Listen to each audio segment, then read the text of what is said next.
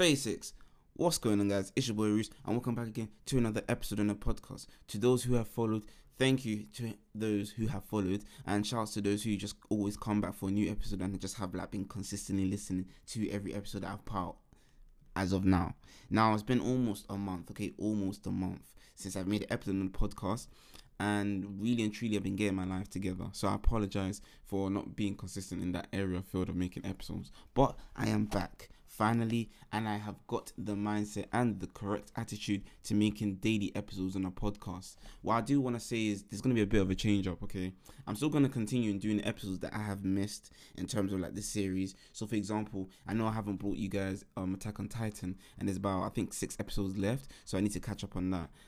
But as of little news updates, which is what I want to do, I want to talk about of the series and just bring guys game updates, news updates, and those won't be long. They'll probably be around 1 minute to 2 minutes. So yeah, that's the new thing I wanted to include in the episodes in the podcast. So if I put lots of bits and bobs, is what I call them, small stuff, is those are little updates just to get you guys into the loop of what's going on within the series. So for example, the way I want to talk about right now is Bucky Hammer and the new adaptation by Kyusei Itadaki, who is the author of Bucky Hammer, and how there's going to be a new character, or a new season, should I say, to the series, and the character is named Pickle. So if you've read the manga and you know about the manga, then you know Pickle's the...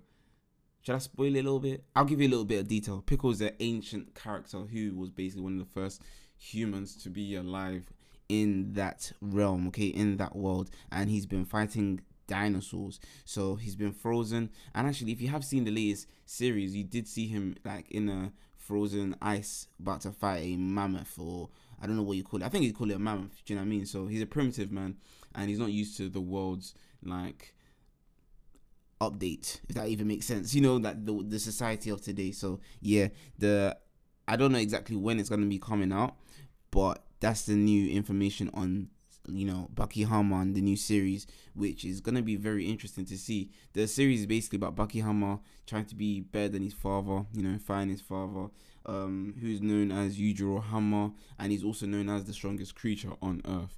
And basically in the climax of the Bucky universe, which depicts the parent and the child fighting each other, they basically want to see who is the strongest between the two, and I think that's Bucky's whole aim. Bucky's whole aim is to be stronger than his father and prove to himself that he can reach different heights that his father has reached in terms of being titled as the strongest creature on Earth.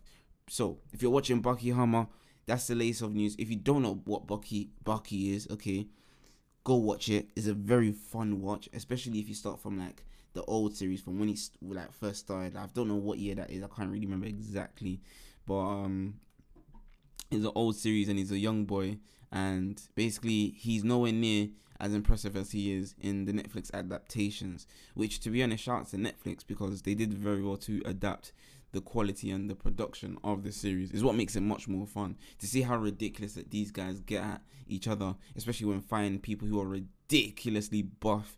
It just makes you laugh.